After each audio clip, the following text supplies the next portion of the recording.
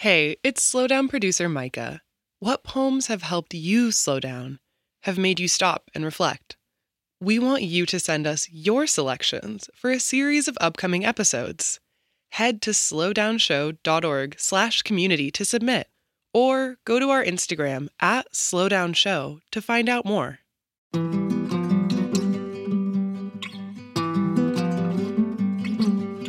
I'm Major Jackson, and this is The Slowdown.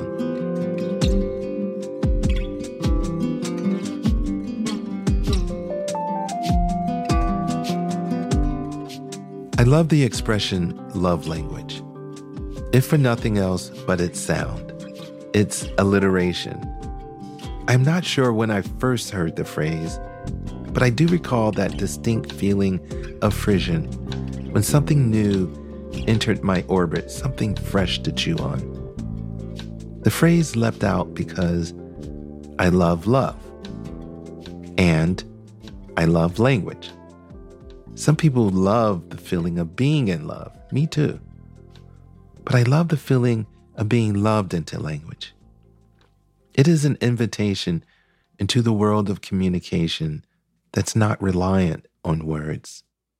The implication of love having its own multifaceted vocabularies in which we can strive to attain proficiency sets a bar for me that I hope can only benefit those whom, wait for it, I love. My love language might be when my friends share their passions. Where would I be without my friends geeking out on one thing or another? They are generous with the infectious pitch of their enthusiasm. When their voices rise and the hands gesticulate wildly about some rare sighting of a bird or an amazing new recipe, I want to immediately run out and undertake their hobbies, their pastimes, their diversions.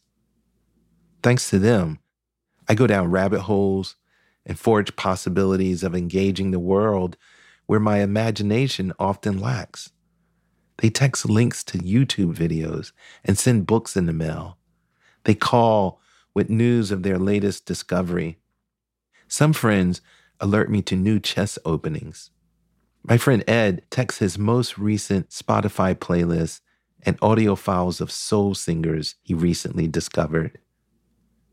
Don't you love that phrase? Soul singer. In this way, the obsessions of our friends can be not only contagious, but an expression of their love for us, which I find itself a gift. The love language in today's poem can be classified as words of affirmation. In this case, words that describe the seaside, but also the world that the speaker and their love share. It models a spirit of full immersion, one in which the power of seeing becomes a vow of commitment and a gorgeous illustration of affection. Naming the Waves by Alison Prine. Above the harbor, these clouds refuse to be described except in the language with which they describe themselves. I stand here in the morning stillness, which is, of course, not a stillness. The sky spreading open in the east with amber light while drifting away to the west.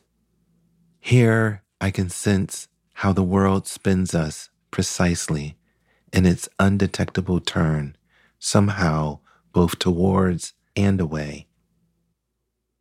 The blue of the harbor holds the sky in its calm gaze. This is a love poem. Be patient. Between you and me, nothing leaves. Everything gathers. I will name for you each wave rolling up on the harbor sand. This is the first breath of sleep. This, the cloth of your mother's dress. This, the cadence of our long conversation. I want to show you how everything on this harbor has been broken. Shells, glass, rust, bones, and rock, crushed into this expanse of glittering sand, immune to ruin, now rocking in the slow exhale of the tide.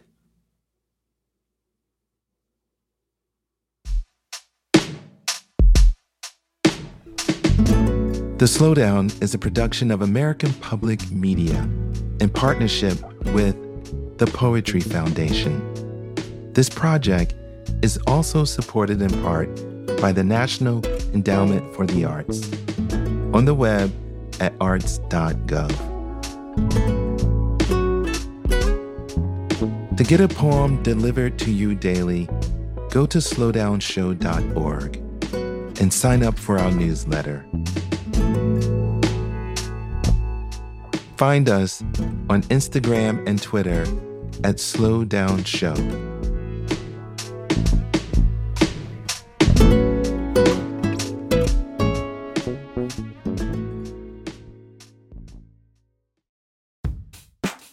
We all want to be our best selves, but it can be an expensive journey.